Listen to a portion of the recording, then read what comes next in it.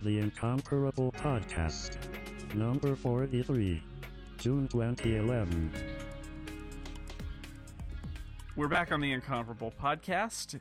The TV season, or at least the traditional network TV season, has wrapped up. And as a result, we want to check in on one of our favorite shows. And, well, maybe it's not our favorite show. One of the shows that is available. Let's not judge it. Wow. This is the most politically correct podcast Many ever. shows are available. This is one. I am talking about Fox Television's sci-fi series Fringe.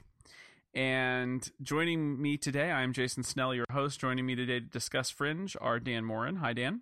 Hello, Jason. And John Syracusa. Hi, John. Hi, Jason. John is in an alternate universe, just so you know. This is the alternate John. We're all in an alternate universe, Dan. He is actually hypocritical. Interesting. Strange you wouldn't have seen that coming. That's he has a serious lack of criticism. Yeah, he just loves everything. Wow. Ask him about Real Genius. That's me. Sorry, that was me. I will but it was not. Funny. Well, you think it was funny. In a parallel universe, it was funny. I am only here to amuse myself, and as such, doing great so far. Job done. Excellent work.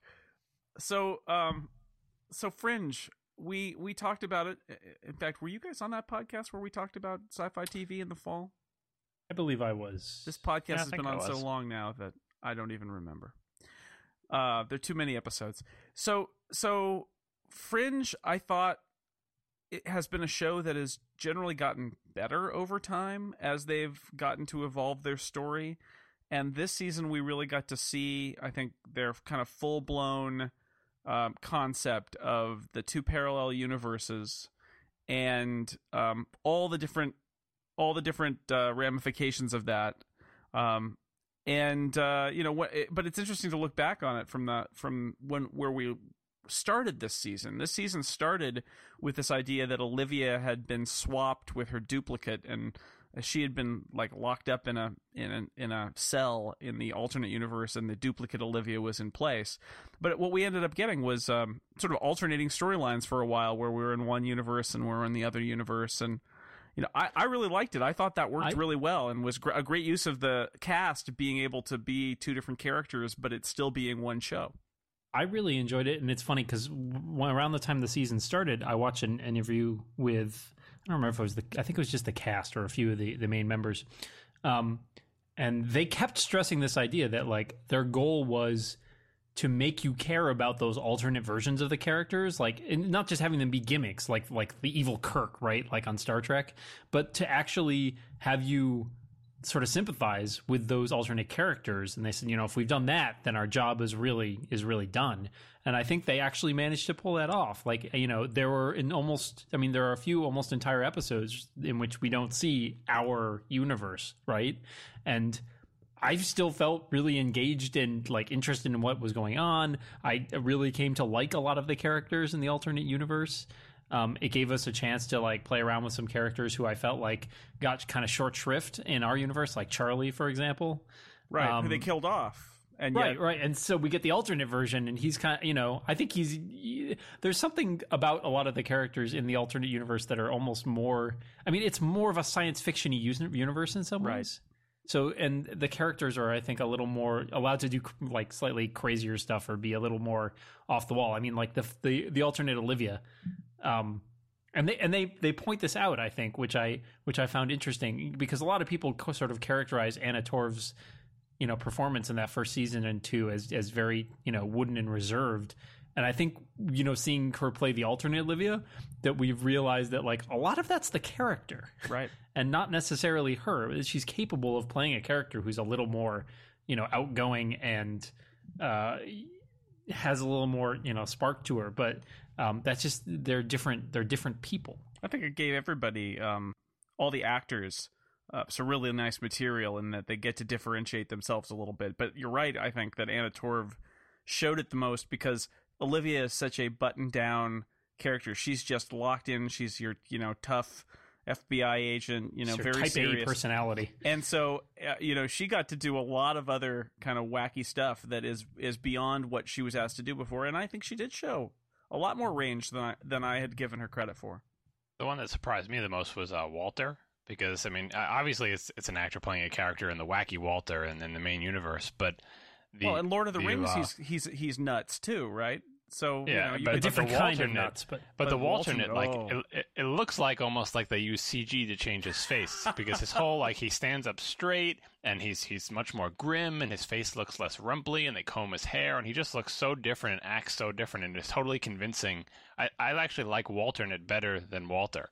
yeah, He's I actually just so I thought- hardcore, you know. I thought in the season finale, I had a feeling that they were going to kill Walter and leave us with the Walternate, which would have been sort of sad and yet would have been fascinating because you'd still have the same actor and they're both great characters.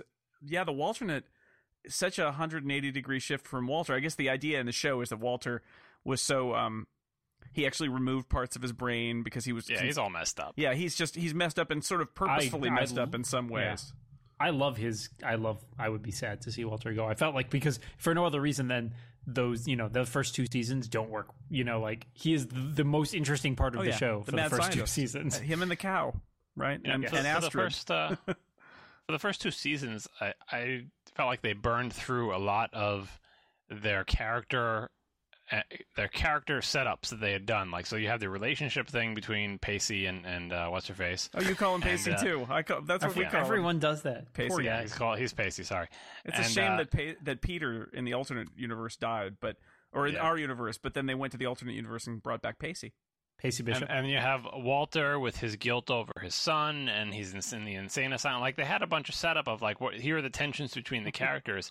And sort of like once Peter gets together, it's kind of like once Mulder and Scully get together, that's kind of, what do you do now? You got to like re-break them up and then put them back together. Or you got to send in the alternate or whatever. Walter, like we found that his brain was messed up. His son pretty much forgave him and that tension from the first season is gone. He settled into his work, like all those things were starting to resolve themselves. And then you got to have to get into like secondary and tertiary conflicts where you either re-invoke the original conflict or try to gin up some new one. The alternate universe gives you a whole new set of conflicts because these characters have different relationships. They're not in the same relationships, and there's different tensions between people. Like traditionally, there's the romance things where person A is interested in person B, but are they going to get together? There's a couple more of those in the alternate universe, and there's is this character irredeemably evil versus is he gonna have feelings for his son and stuff like that. So in season 2, they started to introduce those, and in season 3, it was like, well, we're getting kind of tired of the main universe because we've burned through all of our stock there. So let's do a whole bunch of stuff in the alternate universe where everything can be like fresh and new again. Where like we can look at they're the same actors and they're really the same, people supposedly, but it's all new situations and we can expect different things out of them. Now, for the next season, I wonder, are they going to make a third universe? Like, is this going to be, we saw a glimpse at a third universe, right? Well, it's so there's a couple things going on. I do want to get there because I have an idea about what's going to happen in the next season too. But to talk about the 2 sets for a little bit longer, you're right. I agree completely. I think not only did they allow us to see these alternate versions, and Dan, it's so true. These are the like X-Men versions of the Fringe division. They're the establishment. They have a big cool headquarters and they got stuff. a truck that they drive around in, and they've been doing all this stuff a lot longer, right? Right, like because they know about Walter the amber. Yeah, right. So the amber and the vortexes and all those the cracks in the universe. They have to deal with. They're that. living in a sci-fi universe, basically. Right. They're like a few too. years ahead of us. Yeah, it is a police state. There's some really interesting stuff because by putting our Olivia there and then having her gradually figure out who she is, which is an interesting choice.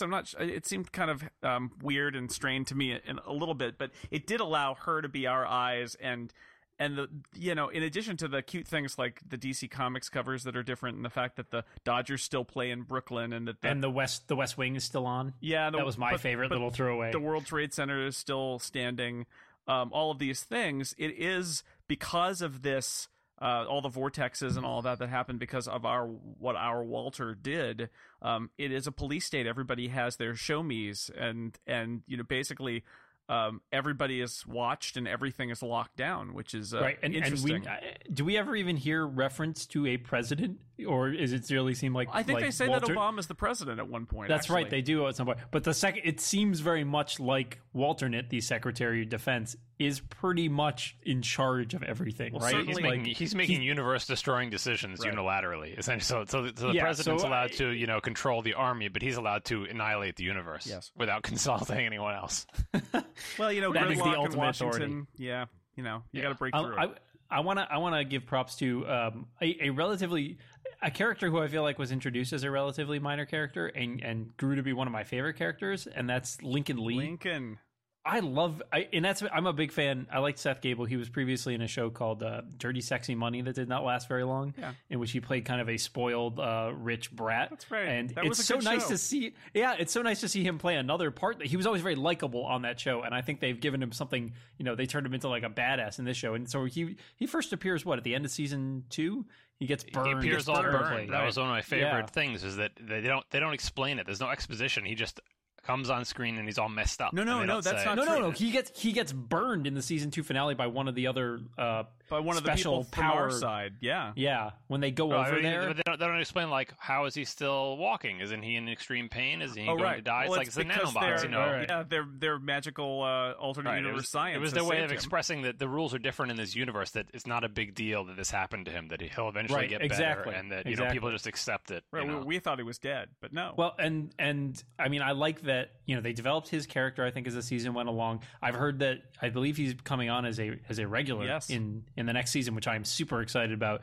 And I love that they then had the playback where we see his version in our universe, who's this like nerdy dude with glasses who's like a field agent at all, which was just such a nice little touch since we've gotten so used to it. At the end of the episode, though, he says, "Hey, I like you guys. Maybe we can work together in the future." It's just and I was like, "Sweet, bring him on. That'd be great."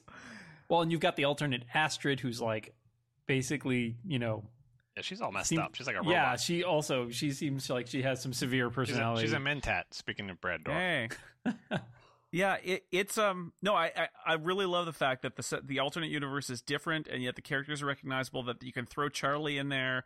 There's no Peter, obviously, but everybody plus else it gives has you an license analog. to kill. Well, no, not anymore because alternate Broyles is dead. Right, I thought more people would be killed actually, but the death of alternate Broyles, which was I think maybe the high point of the whole season, is that episode where the Flauxlivia is found out, and Broyles is being convinced by our Olivia that he needs that Walternate is dangerous and he needs to let her go, and in the end, our Broyles finds his dead body of himself.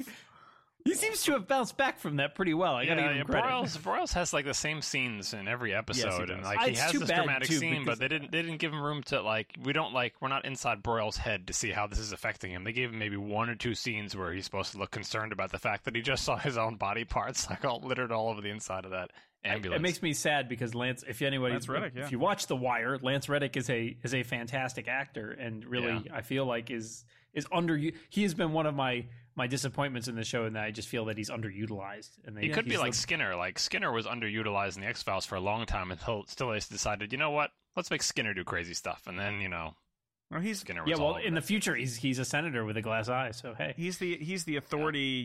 He's the police captain, basically, right? And it's a kind of a thankless part. Although speaking of The Wire, Bubbles is in several episodes too as the parallel universe taxi driver who. Yeah, he did fine as that, but it's just a little guest thing, Yeah, I know, but again, you see these guys from The Wire, and you're like, well, all right. I just have to point out the hilariousness. I just got a direct message from a friend of mine, Guy, who I suggested to watch Fringe, and who just, apropos of nothing, just sent me a direct message about watching Fringe right now and watching Anna Torv do a Leonard Nimoy impression. and I was like, that was not her best moment. Yeah, I had this brief moment of, how did he know we were recording this right now? Was that not? I mean, the whole Leonard Nimoy thing was very strange. They kill him off, and I thought that was perfectly good in the finale last year, and yet they decided they wanted to go back to it, and so we end up with 2 episodes where Anna Torv does a Leonard Nimoy impression, and then we get a really kind of fun and strange episode that's half animated where his voice is there. Animated.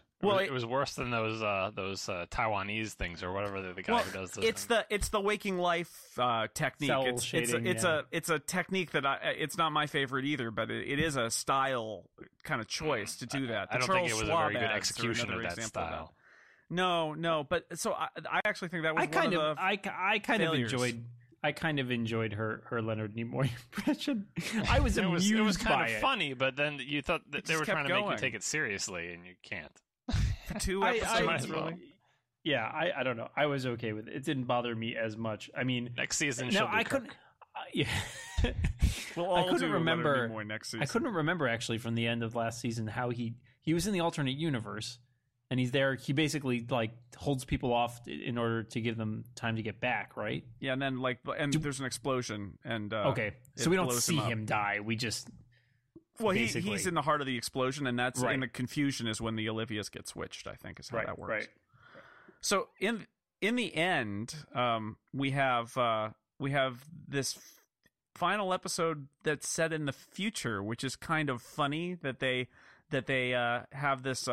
Almost like a season finale in the penultimate episode where, he gets into the machine and there's suddenly he's in the future. But that wasn't the last episode. There was a whole last episode that's set in this possible future. I don't know. Which was an interesting choice. Well, yeah. And I mean, I think what amused me about it was that they explained a lot of things that were kind of lingering questions, right? Like where the machine came from.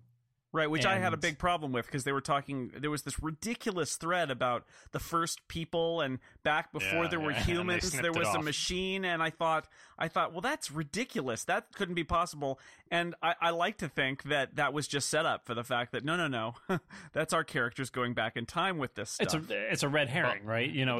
They did if something better than the Lost people did, and they realized, well, we've hinted at a vague backstory that could be this big gargantuan thing, but we better nip this in the bud because we don't, if you kept dragging it out, it was like, who are the first people? Who are the first people? Like, nothing is satisfying. Whereas if now you just go, snip, nope, actually it was Walter.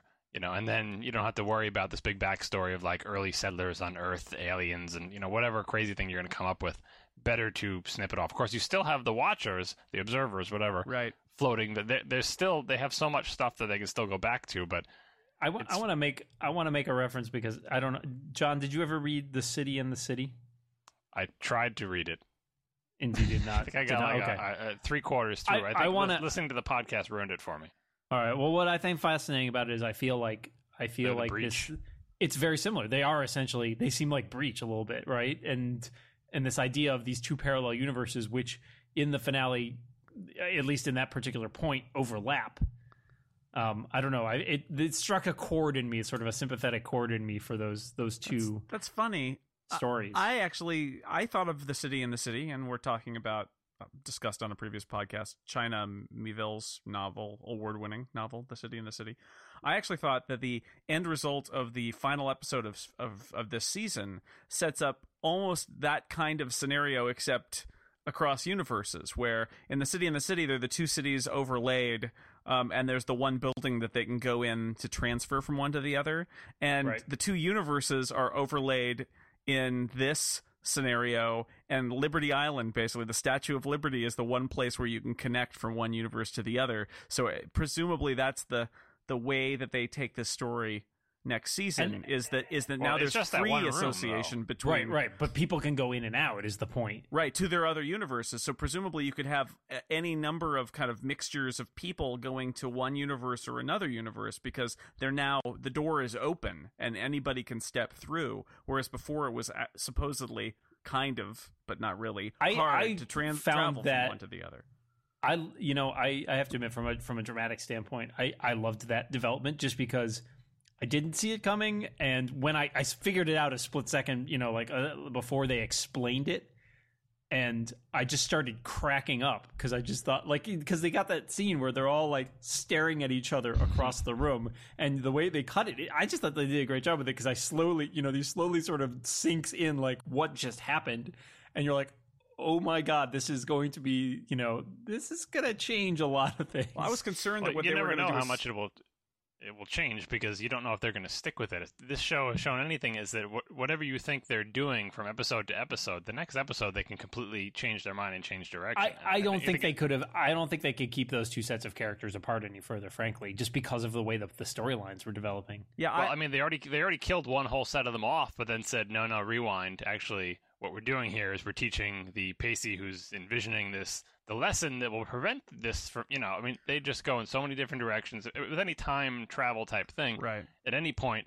any set of characters can be alive or dead. That entire universe was gone, and they did a whole show with that entire universe gone. But by the end of that show, they said, no, just kidding. It's actually to teach Pacey a lesson. And then they go back. Well, but so I saw the overlap it was obvious, coming. wasn't it, though, that they weren't going to set the rest of the show in the future. That was obvious. Well, yeah, I know. Going you in, never know. What I liked about it was that was like your kill sci-fi, the main character. It's like your sci-fi see, time loop episode, except from the other side of it, where they're going to figure out that they need to change history, and then they do. I mean, it was sort of watching it. It was slow. In a but that was regular where show, I would say yes, but in this show, like for example, I saw that they were going to do this overlap thing. They would have to meet and figure out how to resolve their differences, because that's clearly the way they were going. But then when Pacey disappears, I didn't see that coming. No, that was a shocker. The idea that they've somehow changed time in some way and he no longer exists. Not only made him disappear and have people aren't going, oh, where'd he go? Everyone just forgot he existed. Yeah, now that bothers me a little bit, because I don't know whether the actor is leaving the show, because in the practical sense, that's what you need to know where they're going to go with this. If the actor's leaving the show, this is the way you get him off the show. My understanding is no. If he's not leaving the show, what I'm not looking forward to is next season. Like, I like the idea of no one remembers that he existed, but if he's not leaving the show, we got to deal with the whole season of people going, Pacey, that name, it means something to me. I seem to remember. I loved him once. I was like, look, if he didn't exist, he didn't exist, right? But then they can't hold to that line, because then, where will he be? He won't be on the show anymore. Well, I assume have to do the emotional, touchy-feely, like, well, he didn't exist, but love endures, and they still remember, and that BS bothers me. Mike, my assumption, just based on my own feeling, is that he's going to become an observer, basically, or somehow end up shave his head with the observers. Yeah, he's got to shave his head. Eating lots of pepper. I'm with John in the sense that I sort of dread them stretching that story out, because quite frankly, I mean, if they're not getting rid of him, and they're not, it's a fun plot twist. But if we spend 8 episodes of people gradually realizing that he actually did exist, that sounds like death to me. Yeah. I'd much rather it be resolved quickly. I like the idea that he didn't ever exist. That's good sci-fi to me. That he just blink and he's gone, and he never existed. And you don't have these hints of like, I seem to remember. No, you won't remember, because he never existed. That's the whole point. Like that's committing to, But it doesn't make sense, and I think that's probably where they're going to go with it. Is that it doesn't really make sense, because the whole reason there are the two universes, and the one has problems, is because of Walter coming across and saving his life, and that Olivia has a baby. If the observers you don't know where the observers come into this, so you could make sense of it by saying, well, he went back to get his son, but the observers knew that clearly couldn't happen, but one of them had a soft spot, so made him think he was bringing him back, and really Peter is the Peter that he brought back is a manufactured entity from the observers to try to stitch up the timelines. He never really did exist, and he died in both universes, or they took him away. In fact, they got so thorough they just killed Joshua Jackson. Like, you know what? This is really method acting. They erased all the tapes of Dawson's Creek. Yeah. No, it was only on VHS. They just erased Pacey in them. It looks very strange, but it's like Garfield without Garfield.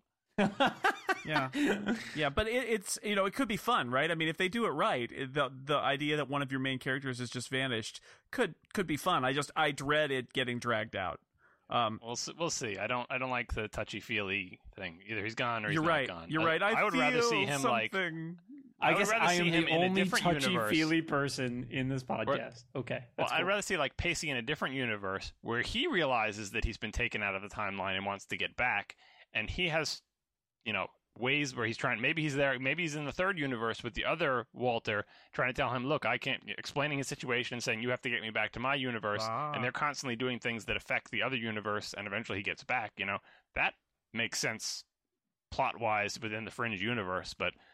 The business where you They did this with Olivia too. Like, are you the new Olivia or the old one? No, I seem to remember there was this man who I loved, and I love conquers all stuff. The future scenario I thought was fun. I thought that it was obvious that we were just kind of dwelling in it in order to see the past get changed, and I thought it was a little weird that Peter is his consciousness is sort of taken forward, but then he doesn't remember it, and which seemed kind of inconsistent. Like they did that so that we would see what was going on, but that's not actually what it was. So I thought that was kind of confusing, but it was interesting to see. All right, here are the ramifications of this future. We destroyed the other universe, which is what you thought we were going to do because you wouldn't destroy our universe, but it turns out everything is bad. So that's not the solution. So we have to go for some other wackier solution. I enjoyed your own adventure. Go back. Yeah. We got to do it again.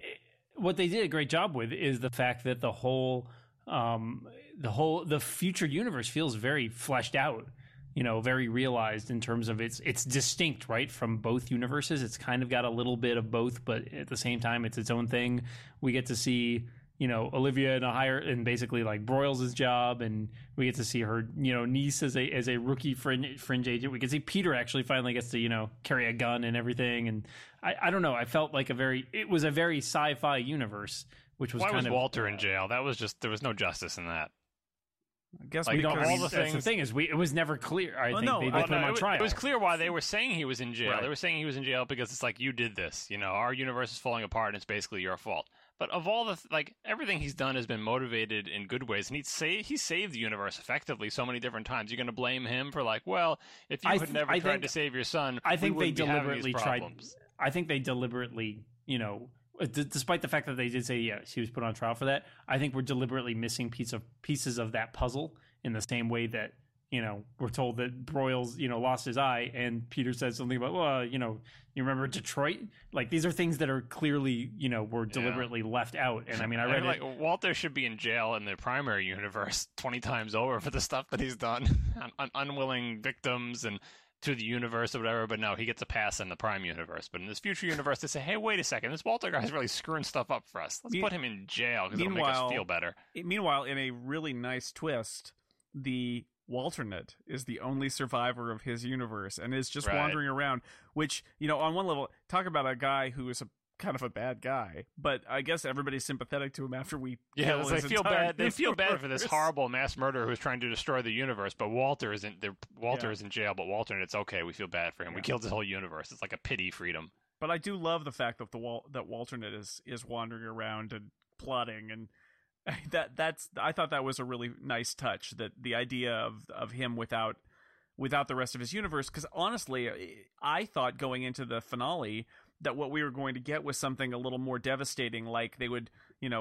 blow up one of the universes, but they would be kind of missing pieces or extra people on one side, and so that we'd have some more of that kind of missing, or just mismatched pairs of people. But instead they, I think we were all sort of led to believe it was one universe versus another, right? That was the whole setup. And so that final episode serves as saying, no, you can't do that because everybody dies, or we figure out a way to work together, which, is a cool, looking to next season, I think is a really cool idea, that everybody does have to work together, and the doors are wide open, and both universes are experiencing these strange effects, and it gives them a lot of room for a different kind of storytelling next season than they had this season, where we had the parallels going back and forth. I don't think they spend enough time talking or hinting at.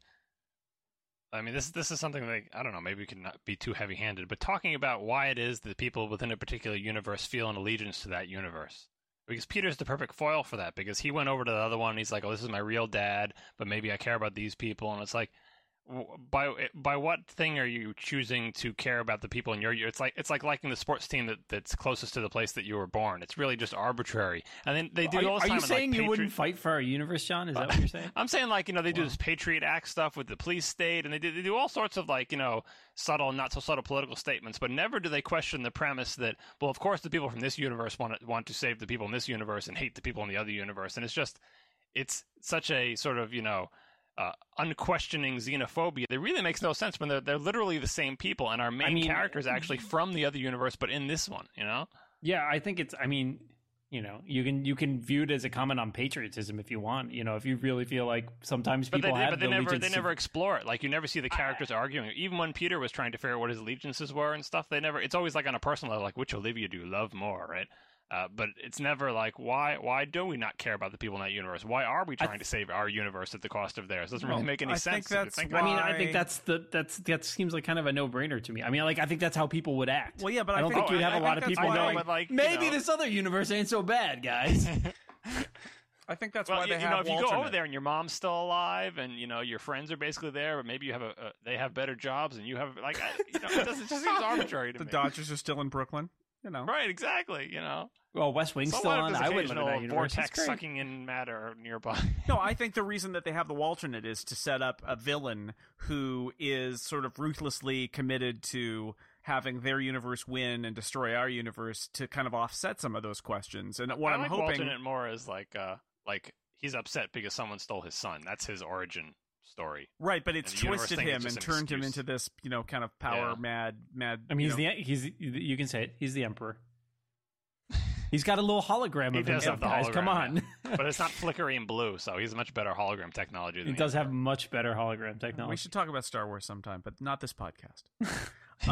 No, I'm hoping that next season we'll get a little more of that, where they're forced to work together and therefore forced to perhaps recognize that the universes are different and not one superior to the other, and that since they're kind of tied together, that's the whole premise. Is it's not, you can't just destroy one and let the other live. They both have to find a way to survive, which is cool because that turns that story on its head. Although my wife kept on repeating a line from, I believe it's Stargate, where there's a parallel universe episode, and Teal'c says at one point, our universe is the only one of consequence, as he is like mowing down parallel versions of people. And that there's something to be said for that just pure chauvinism of like, really, I don't care about these other parallel universes. Whatever. It's mine. I want my universe to survive. But the other way to view it is it's billions of people over there. Yeah, absolutely. But it's that sort of short-sightedness strikes me as just totally realistic. Like people would just be like, I don't know those people. That's like a totally but looks like my friend they're or whatever. Your relatives, basically. Oh, they look they look like me, but I don't know them. You think the regular people wouldn't be saying that, but the protagonists in the show who are constantly dealing with this alternate, like they are the people dealing with this problem abstractly. They're like that's a little too weird even for us. Right. Well, Pacey is, like I said, Pacey is from the other universe, and yet he's chosen this other one to fight for. And why don't they say like, hey, we're going to kill everybody in supposedly your universe, but you seem to like this one? Is it because you grew up here, or you were here since you were like? It's basically I moved to the West Coast when I was a kid, and that's why I like the Giants. And it's nature versus nurture, John. So that's what it comes down to. One of the things about the show that has always fascinated me, and we got a lot more of that this season, but it started last season as well, is the fact that at its core, this show's premise, the most important thing about this show, is this very sad story about parents losing a child, and that and I really love this about this show, that the entire universe, 2 universes, are put in in existential peril because a guy wanted to save his son, and not a particularly nice guy too. That's the best part. Walter was not a like a loving dad who just couldn't he was doing horrible things to children. Yes, he was. And through his refusal to let his own son go, he has a good character arc, and it is, I like most of the characters in the show because the evil guy is kind of evil with good reason, and the good guy, Walter, was not really so good most of his life. Right, and has sort of removed parts of his brain in order to diffuse himself. He's castrated himself mentally. Yeah, but I love that at its core, I mean, that's the beauty of the whole Peter Walters relationship. And in the last episode we saw that where he refers to Walter as his dad, but refers to Walternate as his father, which I thought was really a nice way to handle that, is that, he's in this position because Walter couldn't save his own son, but realized he could save the other one, and messed everything up. But it came from this, essentially an act of love in a very sad situation, but also a supreme act of arrogance, right? That I can kidnapping. Yeah, Yeah, and he's then I can break he's down willing the to accept the barriers. guy from the other universe. He doesn't mind. He's not other universe prejudice. We got to come up with a word for that. Universalist. Universist. Universist. That's right. Nice. Well, he's got no choice. He lost his Peter. He's like, well, I'll take the second best Peter. You know, that's the joke in Futurama that I love, which is that they come to the edge of the universe and see the parallel universe where they're all wearing cowboy hats. And they say, we'll call your universe Universe 1. Well, we'll call our universe Universe A. Everybody likes their own universe the best. Come on. It's just the way it works. And that'll be the scenario next season, I guess, which they'll prepare for lots of, split screen shots and stunt doubles and... If the show goes on long enough, they will have to eventually have like the big reveal at the end of some season of like 900 different universes where everyone has subtly different facial hair. Right. Yeah, well, I mean, like that's the one thing that always kind of bothered me about this show is what is the rationale for two universes? Yeah, I assume there's an act. It doesn't make sense if you think about it. We went over this last time with the universes diverging. I can't. That's the one that kind of blows me away. Well, it's like I try not to think about it too hard. There is. Why are there only two? They have. Well, I'm just saying. Well, there might only be two because they're linked. Because the one that Walter burst through to is this other version, and then now they're kind of stuck together. But just only all of the other ones have all like other infinite number of universes. All just have dinosaurs in them. That's all of them. These are the only two with humans. Well, the fact that these two were like identical except for the Zeppelins on the day they were linked together is the ridiculous bit. That they're obviously different even before there was the whole burst through, and now it's a TV. Yeah, it is. But I think you can explain it away, and they may actually tell the story at some point about what was the divergence point or why is it like this, or they may just say let's just say there are two. Okay? I think they may just say there are two. I mean, they're going to end it like Battlestar, where it's all going to be God. The parallel. I think there's Watchers, we always want to call them Watchers. They're the Watchers from Marvel Comics made into TV characters, right? Observers. There's a difference between observing and watching, and it's just who watches the Watchmen, but who observes the observers. Right, because in the Marvel Comics, there's the bald guy who lives on the moon, and he watches what happens and occasionally will interfere, even though he's not supposed to. And those bald guys don't live. Well, maybe they do live on the moon. I don't know where they live, but that's the observers in Fringe. They're clearly Starfleet officers violating the Prime Directive. So, well, more seriously, Dan. Sorry, I don't do serious. By the way, the Star Trek thing, you're very confusing. You referred to the evil Captain Kirk earlier, and most people think of the parallel universe episode of Star Trek. Spock. But there wasn't an evil Captain Kirk in that episode. Well, except for I was thinking about the one with the transporter accident where he gets split into two versions. I was going to say, kill us both, Spock. All right, good. I just wanted to clarify that you were referring. I know what I'm talking to the about. enemy within, not mirror mirror. It's a very important distinction. So nerd. Thank you. I'm on this podcast. They don't let you in if you're not a nerd. Wasn't there an evil Spock I don't. too? He had a goatee. The mirror universe. You had to go. Once you have a goatee, you're evil. Yeah, that's the definitive goatee equal. That's why evil. I used to have a goatee. I got rid of it. So you don't know which one I am now. Yes. Yeah. The alternate universe, Dan Morin came and replaced you. Yeah, he the good one. Yep, that's right. Both of those, right? Yeah. Well, actually, the evil one is in your attic now. I don't have an attic, but yes, that's the primer connection from the last episode. Thank you. Yes. I can't believe I didn't get to be on that one. It's so disappointing. Sorry. It's because it was all live in California. Yes, you have to come to California for that. Sorry.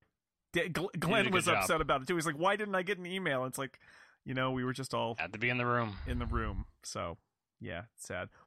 Now I lost track. There was something else. What were we talking about? Sorry, you were saying Fringe. Something about the Fringe next season, the universe, the evil versions. Because then you talked about the evil. Why there were just two of them and they were linked. Oh yeah, okay. So I got it. So more seriously though, about the observers, where are they going with this? Because they keep being in it a little tiny bit and saying kind of maddening things. And at first I thought the show was going to be about the observers because they kind of appeared first. And now we've got this whole complexity of these parallel universes. And now I have no idea what they're planning with the Four-toed statue. Jason, four-toed statue. All right, you're right. I agree with that too. Shown early on, and it's the one thread that they refuse to really pick up or snip off, and it's just, you gotta always have something in reserve. And since they're so vague, you can really make up anything you want as their explanation at any point in the timeline and not be inconsistent. Well, the four-toed statue was a lot later in Lost, but it was season 2, wasn't it? I think it was the last episode of season 2. Last episode of season 1 No. Wasn't it? No. Last episode of season 2? Yeah. It seemed like pretty early Whereas on. the Observers were like in the 4th episode. That was my favorite part of Lost, was that four-toed statue, and they just never went back to it. Oh, John, that's sad. There are lots of things he didn't like. I feel bad for you. The best reveal ever.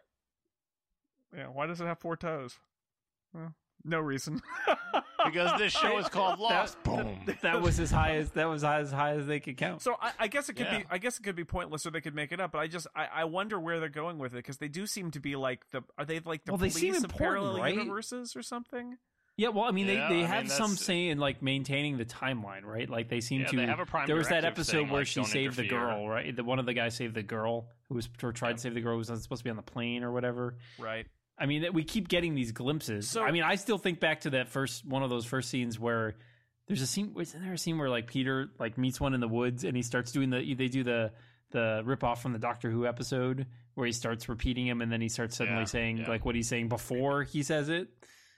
But I never understood what the point of that was. Is it then maybe that they're showing that they know the future and the past and the present? There's obviously squabbles. Yeah, but he could have just had it. Clearly, he can just have a normal conversation. We see that happen in other episodes. So they have the time travel thing. So maybe by introducing the time travel thing in this last episode, that's where the observers come in. Is that they're not as concerned about the parallels as they are about the like messing up the timelines? Maybe. To observe, have we ever seen an observer in the alternate universe? That I don't know. Stumper. Well, and they appear. The thing is, you got to keep.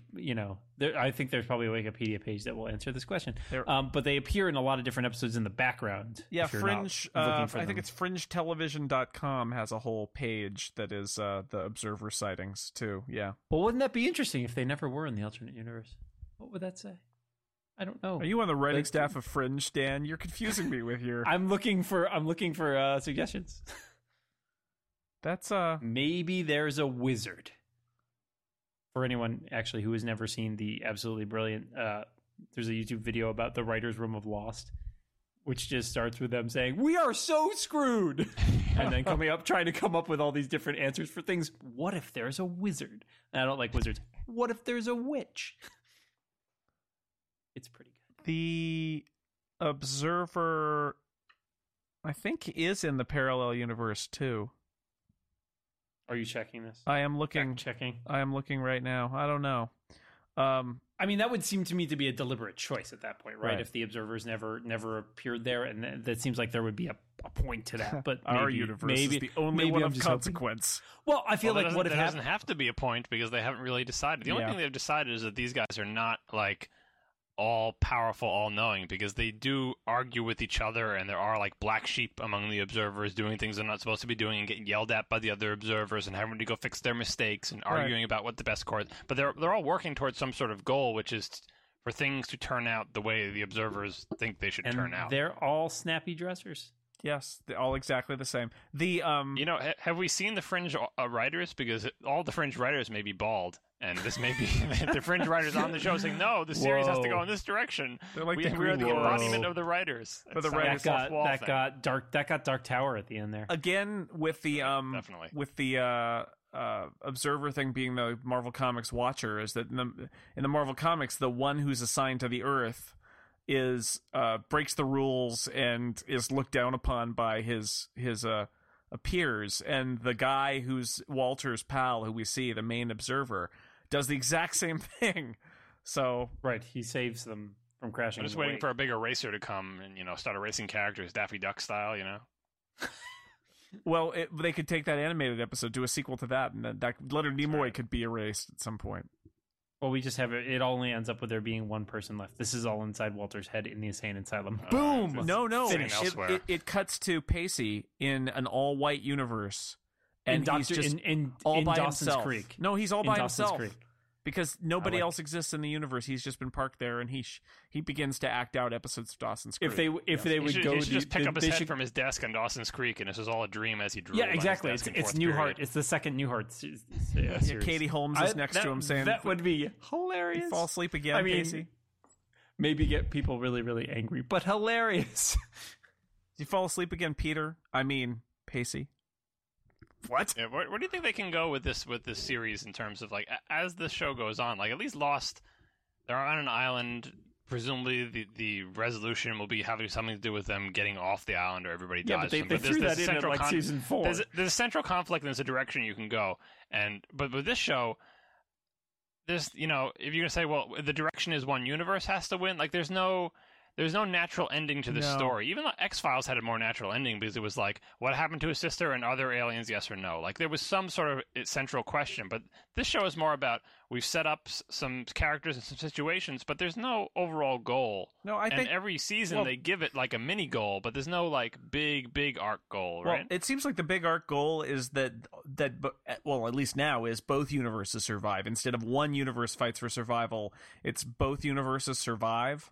And I could see the end of this show playing out as being essentially, they split the universes apart and solve whatever. Everything's all patched up. Yeah, either that or there's a sort of a terrible price to pay where they do end up merging them together in order to save them, and half of the people have to die in order to make that happen or something, which is... Seems very cats and dogs living together. I don't know, but, I could see that there are some directions there. I would wager heavily on the existence of other parallel universes before the end of the show. I would wager that's what I'm saying. If it goes on longer, like if you're a writer on this show, like you don't know how many more seasons you've got, so you have to plan for something. Like you have to plan to work towards something. On Lost, for example, if it was canceled after the second season, it'd be like, well, we were working towards getting them off the island, but we didn't have enough time. So it's clear what you were trying to do, but you didn't make it. But this, it's like every season. If the goal really is this kind of tepid, universe is screwed up in episode 1 of Fringe, it's already screwed up, and the goal of the series is to put band-aids over all the holes and make universes without holes in them, so that it's like normal. Like that's the goal, is to get back to normalcy. That's the end of the series, but it dies of boredom. It's like, well, we've cleared up all the universe holes, so we're sure not going to have any more of these crazy Fringe cases. Not if they have to do that, at some sort of horrible price, and there's some, interesting character things that maybe. But if you're going to do the horrible price thing, you have to know, like, okay, this is going to be your last season, guys. Right. So write an entire season's worth of stuff to resolve the storyline. Hopefully they'll actually give them a heads up in that case. It happens from time to time. But I can picture an ending where they patch these two universes up and then they like pan out and there's like a gazillion more universes. Or they blow a hole in another universe, or maybe the observers. You have to. Maybe the observers' bosses, their boss is actually like Uber Walter from the future of some other parallel universe who's decided that he has to take control of all the parallel universes to save them from themselves. So in the future, they all have to shave their heads because of lice. That's a terrible universe. The lice, they're trying to avoid that. All the observers have gone back like, man, this lice thing, it really sucks. We got to try and stop John, it before it happens. That's not true because they have hats. Oh, the lice go in the hats. Well, the hats are lice proof. At the end, observers will fall into a pit of lava and an alien will burst out of his stomach. All right. I will watch that show. That's awesome. That's Alien 3. Come on. Oh, I know. I hate that movie. Oof. We don't have any. We have yet to have more. David this show Fincher? needs more robots. More robots. More robots on Fringe? Yeah. Well, Massive Dynamic, right? I mean, they're supposed to be. You got the robot on. Why haven't they built any robots? In terms of Massive Dynamic is like, what do they do to make money? Not clear. They build crazy stuff, man. They have every patent for everything. They're like Microsoft and Google and Apple and everybody else all put together, and they own everything. Well, we've got this really nice building in Manhattan. Yeah, with a lab.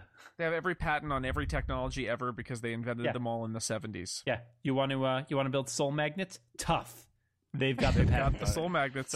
So it's Halliburton plus Aperture Science. Yeah, that's essentially it. No, but if you'll think back to them not really having as clear a plan, the first season it was definitely set up as being that Massive Dynamic was this big enemy, and they were the behind these mysterious things, and then it turned out, oh no, it's just the guy's a buddy of Walter's, and they invented lots of stuff. That was a weird thing. Like I agree with that. That's just such a strange decision because they were clearly set up as antagonists. Yeah. Except and now Walter owns people them. that they needed to keep going to them for. It reminds me kind of like of Wolfram and Hart in Angel. It's like, it's the evil science people. Nah, Why don't you just Fringe why don't you loves play the with it? misdirection, though. They'll love to, set up something that could be a perfectly valid conflict, but then resolve it with a fizzle, and it's like, aha, we fooled you. That was actually a misdirect. Really, there's this other thing, which is also interesting, and then you're off to something else. Right, which I don't like the baby, stupid Olivia's baby. It's like, baby. Anytime you have babies in these shows, it's a big deal. No, they just wanted to grow them real fast so we could activate the machine.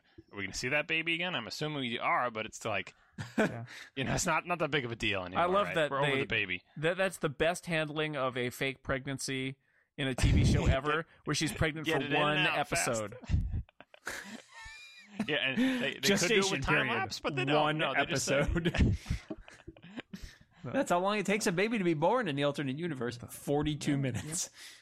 Yeah. Well, they have to do some magical, Nope. 42 minutes. Magical intervention. Television time. People in the alternate universe seem to have lots of flexible morals. Not just Walternate, but all of his helpers or whatever. It's like, yeah, sure, we'll kidnap your... I have to say that is one of my favorite. I love the science guy in the alternate universes. He's evil. Because I know, but he's such a dork in our universe, it just cracks me up. He's like this totally unassuming nerd in our universe, and he's like this deeply sinister scientist in the other one. Well, he's an unassuming nerd in the other universe too. He's asked to do more interesting things. I think if you took the nerd in our universe and asked him to do the same things, he'd be like, okay.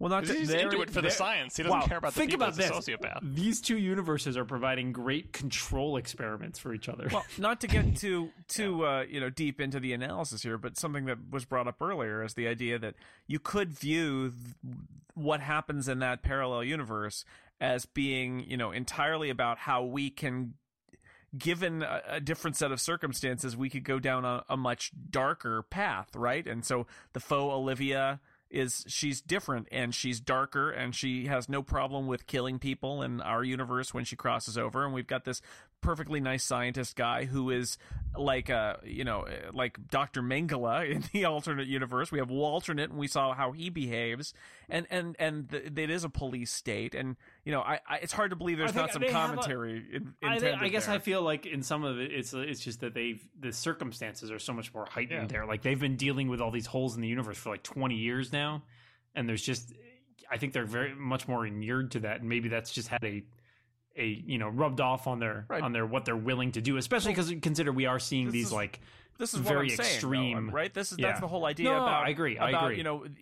There's a terrorist bombing somewhere, and immediately everybody lines up to get rid of their rights in exchange for some security or a feeling of security, right? I mean, that we've seen that ourselves in our own country. Not to get too political about it, but I mean, it's clear that happens. And societies are placed under stress, and sometimes the way they react is maybe based more out of fear than logic, and it's got to be part of what they're saying about this alternate universe.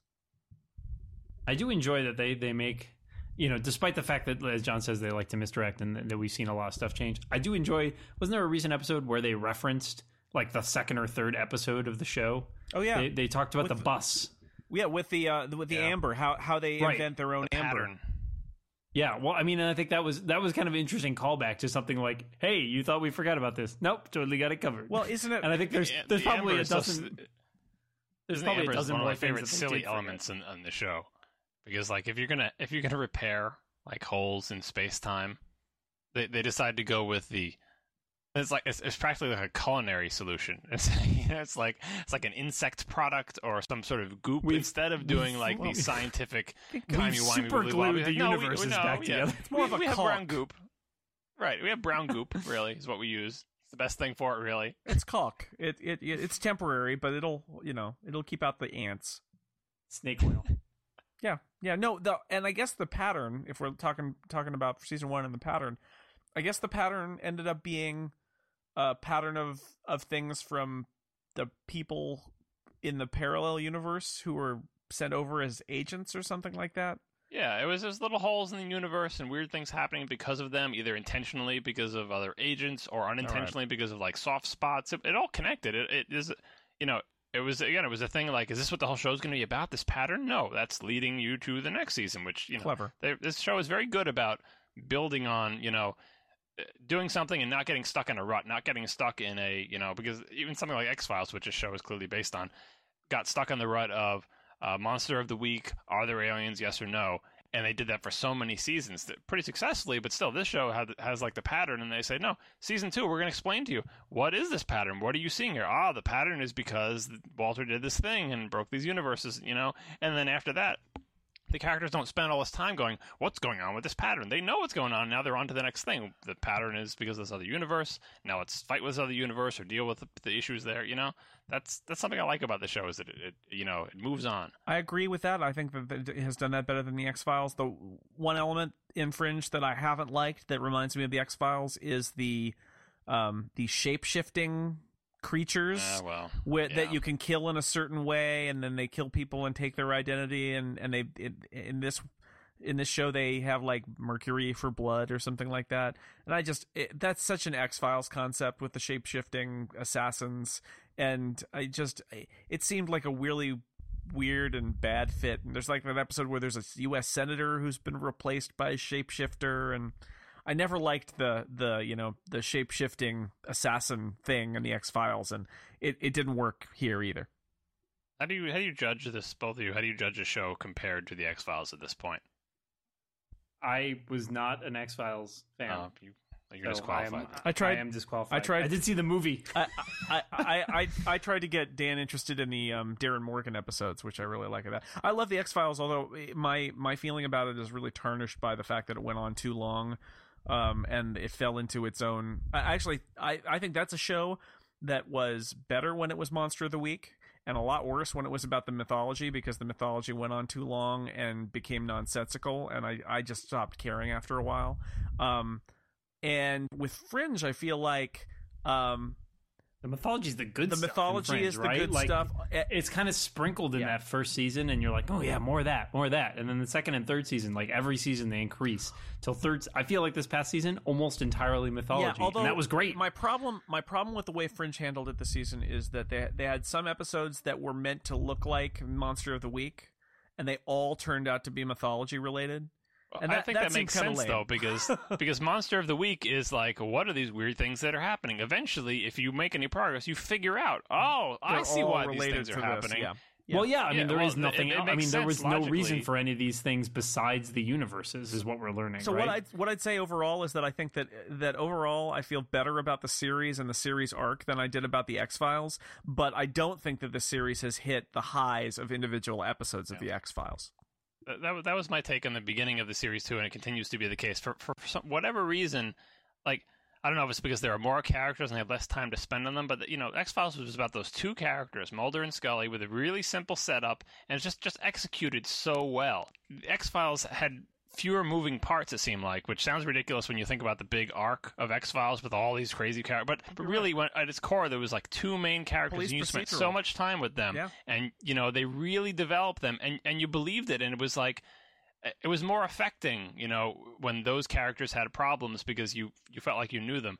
And I think for the one-off shows or the little silly shows, X-Files just had real snap on those. Like, I can't think of good ones offhand, but like Fringe has more of a slow burn type thing with occasional like crappier episodes, but it's like roughly at a it's solid like in the middle, but not outstanding. Yeah, it's like mediocre. Like Fringe is never really embarrassingly bad, which X-Files occasionally was embarrassingly bad. It's never really embarrassingly bad, but it can't break through that. Like, I don't know what it is. Maybe it's the ensemble cast. Maybe it's because they keep moving on from different plot points. It never really breaks through to either to like the hilarious highs of like the X-Files episodes where they had the lone gunman at the D&D convention, or that one where they were in the 40s on the boat. Like, there's so many memorable X-Files, or even like the what is that one with the guy from Everybody Loves Raymond with the apple pie? Oh yeah, that's Clyde Bruckman's Final Repose. That's one of the ones Right. I mean, so there's so many just amazing episodes. No single Fringe episode has gotten close to those levels. And you keep watching Fringe because you didn't even mention the Circus Freaks episode, and you didn't mention the one with the cockroaches from outer space, which are also among my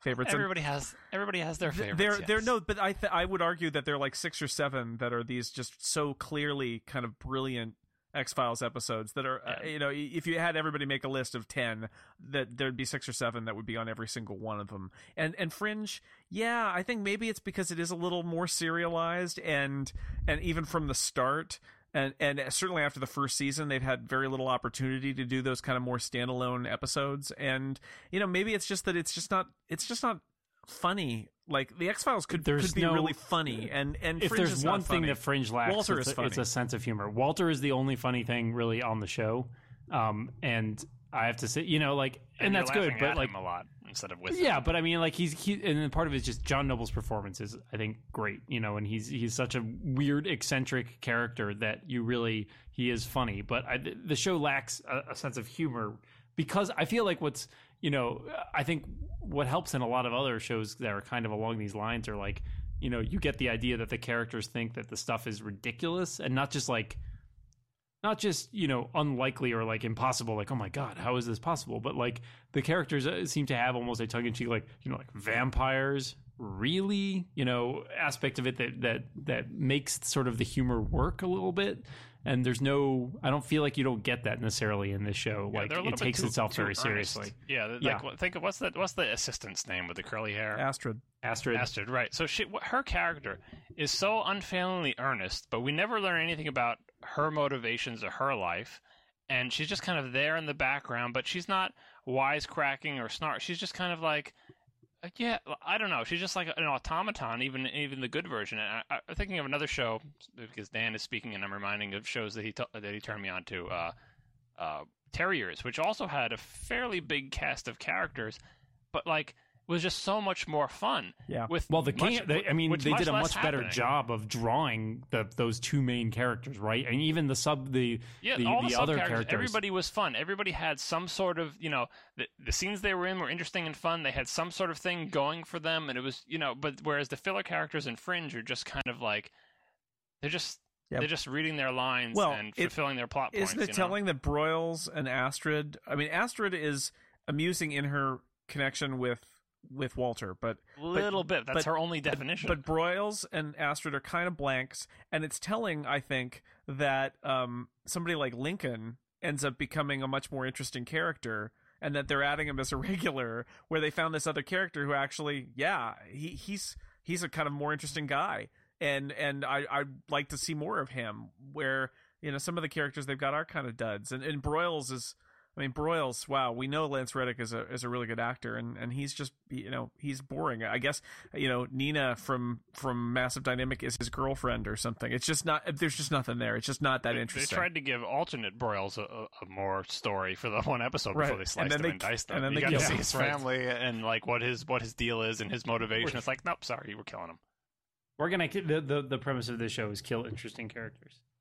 Right, until only the boring survive. The premise of the show is don't have too many characters that are too interesting. Don't be too interesting, or else you might get killed. Well, that's the thing about you might get canceled like Terriers. That's the thing about the parallel universe, right? Is in many ways that parallel universe team is much more dynamic and a more interesting cast of characters, and maybe you could argue that you couldn't carry that for every episode, but I don't know. I think that they, in some ways, the writers got a little bit of a mulligan, and they got to sort of retell the Fringe cast, and retell the Fringe story with this different cast, and it was more interesting with the banter with Charlie and Lincoln, and the Olivia over there, the parallel Olivia is more kind of spunky, and it was kind of on one level it was a lot of fun, on another level it really kind of put the serious gray characters on our side into relief.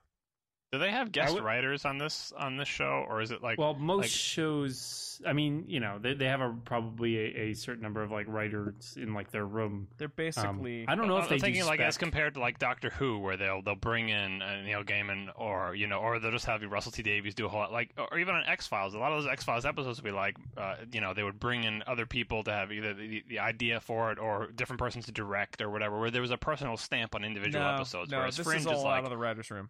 Fringe is like homogenous team. But you've got a decent number of people who have like the first season had some episodes by Zach Whedon, I think Joss Whedon's brother. Yeah, he was on the staff, and they J.J. Abrams has contributed a bunch. Akiva Goldsman was like an outside guy who was a fan, but he's now a consulting producer. I think they formalized their relationship with him too. Well, it's mainly those two, what's Pinkner and Wyman are the two showrunners, the showrunners who write, the vast majority of them. You usually end up, that's how it goes. People go in and out too.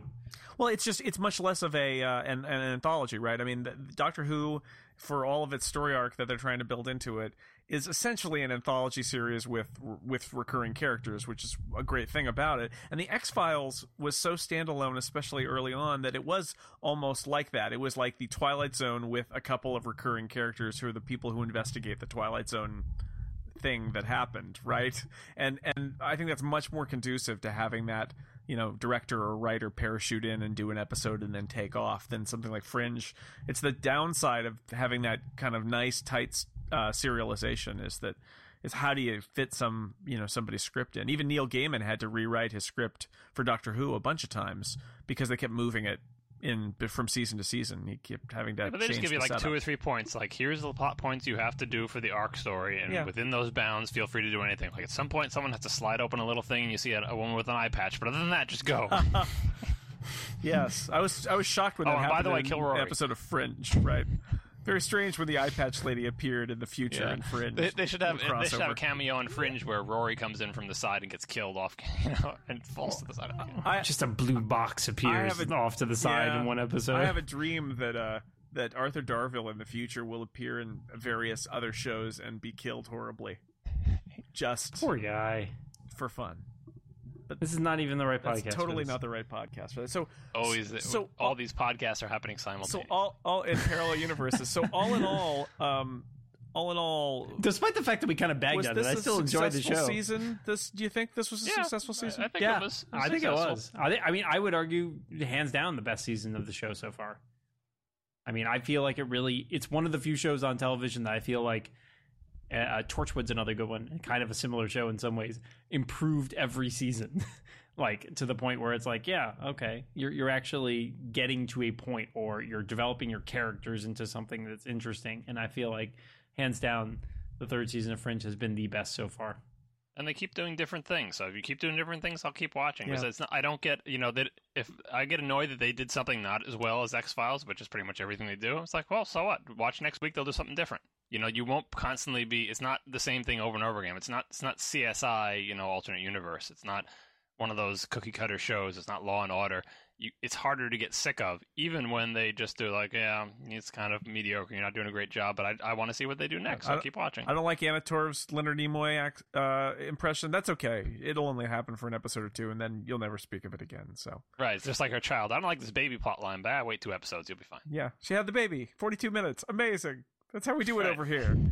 And then the next episode will be a teenager, and she'll be on the FBI, Fringe Division 2. Her baby right alongside her. They give babies guns in this universe. Yeah, I think badges. I think this was a good season with the. I think it kind of had that sag toward the latter half before they geared up for the finale a little bit. But I loved also that they went back to the flashback episode. They had another one where they have the 80s opening title sequence. Oh yeah. I love the different title sequence. Which is they do such a good job of making John Noble look like 20 years younger too. It blows me away. So they have, he's like a plastic face, I'm telling you. And you're right. They have the red and the blue for the 2 different universes. They have the gray one for the future, and then they have the super 80s electronic synthesizer version with the 80s font and the 80s technology. And they changed all the words for each one too, which is interesting. When you saw the future one, I paused it to see what words are they going to say are important in our future. And I didn't see App Store in any of the words flying towards me, so I don't know what that means. That would have been great, like biotechnology App Store. We can't let this future happen. I think this show has more openings than any other show that I watch, except for maybe Supernatural, and that's my patented Supernatural reference there for you. I may have to start watching the show if Dan keeps referencing it. I'm afraid. That's my goal. That is my goal. But the 80s episodes are great because it's got that look around you. If you haven't seen Look Around You, it's that nice faux 80s of, yes, we admit this is what the 80s were like. It was very cheesy back then. That's yeah. The Doogie Howser theme music sounds kind of like that. The Fringe music. That's right. It's just like a Casio keyboard. It was making me think of MacGyver. Oh yeah. Yeah. What are the words for that one, Dan? Oh, we got to get Richard Dean Anderson onto Fringe. Oh God, we do. I love him. He's so dreamy. The hair. He would be perfect the hair on is Fringe. Great. He would be perfect on Fringe. Actually, that's what this show needs. You want I have to say, like, I was not a regular watcher of Stargate, but every time I tuned in, or caught an episode, Richard Dean Anderson would inevitably make me crack up about something. He's just like, he was just so good. And like, he's the guy, right? Like, he's the guy like, aliens? All right, sure. Like, let's do this. Nope. That would be great. They should add him as a regular. I'm all over that. Yeah, I don't think Richard Dean Anderson's going to go back to Vancouver ever again. I think. Hey, Fringe is filmed, a lot of it's filmed in New York. No, this is... You got those 7 exteriors done in Boston, So here's the story. This is probably not for the podcast. I thought they filmed a bunch of it in New York in the first season. Okay, so here's the story. Yes, so in the first season, the state of New York had a tax credit for film productions in New York City, and so they shot Fringe. They set it in Boston, but they shot it in Brooklyn, actually. And then as they're wrapping up the season, the governor says, "We don't want to have money for Hollywood productions in our state. We'll cancel the tax credit." And so the producers of Fringe said, "Well, we pretty much are knocking off the X-Files anyway, so we're going to shoot it in Vancouver now." So they shoot it in Vancouver with maybe an occasional exterior that they'll... I'm seeing the whole section. they filled all the Boston exteriors in season 1, and they just keep reusing them. With incidentally, yes, as John and I can tell you, the Boston exteriors are often hilarious. Actually, almost anything to do with either... The geography's not bad. Like, clearly they've got a map. But my favorite episode... my favorite episode remains when one of the characters refers to the city of Waltham. And I just was like, what? You don't have a single person on your staff who knows that's not how it's pronounced? How's it pronounced? Waltham. Oh, well, that's totally different. It's not Waltham. It's Waltham. It's a totally different word. It sounds wrong to the people who live here, and it feels like, on a show with that much... You would immediately be like... A show with that much money, they could spend 2 seconds to get a fact checker to say, how do you say the name of the city? Must have known that. It'd be like saying, oh yeah, it's out in Worcester. That in Star Trek 4, they're standing on the Oakland side of the Bay Bridge saying, if we could only get to Alameda, which is basically where they're standing. Gotta get across someone was begging Star Trek 4. Who was it? Was it Ren? Someone was putting down Star Trek 4 in that episode. Star Trek 4 is great. It was not me. I brought it up. You brought it up. No, it's a great episode. I know. I'm trying to think of who it was, so I can give. I was gonna also throw out my other favorite Boston related thing, which in the first season, the Red Sox. No, in the first season, in Fringe. There's an episode in Fringe where they talk about we have to catch this suspect. We spotted at South Station, and they show this like exterior shot of like this cute little train depot, looking like quaint little train depot, and I'm staring at this going, what? They didn't even they could have gotten exteriors. I mean, South Station is a pretty big station. And then when they go inside it, though, it was bigger on the inside. I think they've shown scenes in South Station that it's like Grand Central Station and not actual. Yeah, it's not quite as large as Grand Central Station, but it's more along that line than it is along the line of a cute little train depot. Isn't it nice that they actually attempt to set a show in Boston, though? It is, and I love that the Federal Building is also the Hancock Building, which is great. Yeah, I don't know quite under the location. It's like we're picking the most distinctive looking building in Boston. Look, you've only got 2 tall buildings in this whole damn podunk city. We're going to do the Hancock Building is the Federal Building. It's not the Prudential. The Prudential looks way too old. That's the massive dynamic. The Prudential will be the 60s when they go back to the 60s. Exactly. Yeah. Well, when they go back to the 70s for the Dharma Initiative. And they have. I think there was an episode with a serial killer in Somerville, which made me nervous. Yes, I was worried for you. There is a serial killer in Somerville, I assure you. Thanks. Feel much better now. Hey, there was an episode where they mentioned Newton, too. Yeah. The places they show, there are certain things about a city that are iconic. You shouldn't show them unless you're going to do them. Like, they show trains that are not MBTA trains, and the trains in Boston look a particular way. It's like New York City subways look one way, MBTA trains look very different, and you can't mix them because it's just off-putting. I meant to ask you things you disliked about Fringe, but generally positive. It's nice. I wouldn't say that. Generally positive. I have lots of complaints about it. It's just like it's it's mediocre. It's not. It's it's there. It's there. It keeps moving, and you keep watching it. Yeah. So basically, what you're selling. Literally, again, I've just signed off, and we're going to come back to this. But what you're saying about Fringe is that you may not always like it, but it's like like a boxing match, it keeps kind of dodging, so you can't really get a beat on it, and it might, No, turns there's plenty into of something things to else. criticize about it. It's just that it's inoffensive.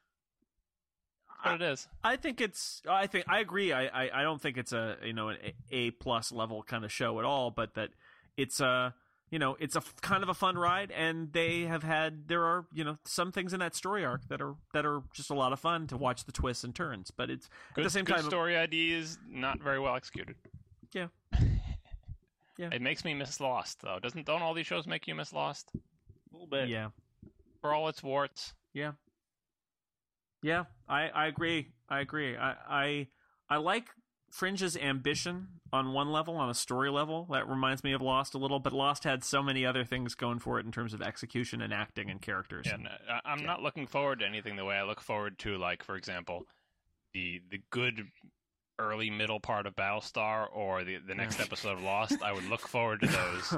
I like that is the Battlestar is the good early middle part because that sums up my feelings exactly. There where you were like, There's like wow, this 5 show's really episodes good. that are pretty The sweet. new Caprica episodes. No, my fear about Lost is that my dad always used to talk about how he loved the Rockford Files, and then when it went off the air, there wasn't really anything good on TV after that.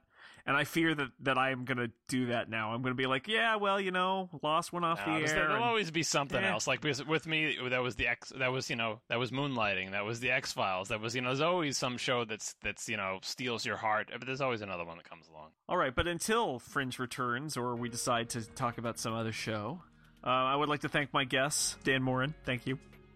Thank you. You're welcome. And John Siracusa. Thank you. Been a pleasure. Yes, a pleasure as always. But until next time, this is Jason Snell for John Siracusa and Dan Morin for The Incomparable. Good night.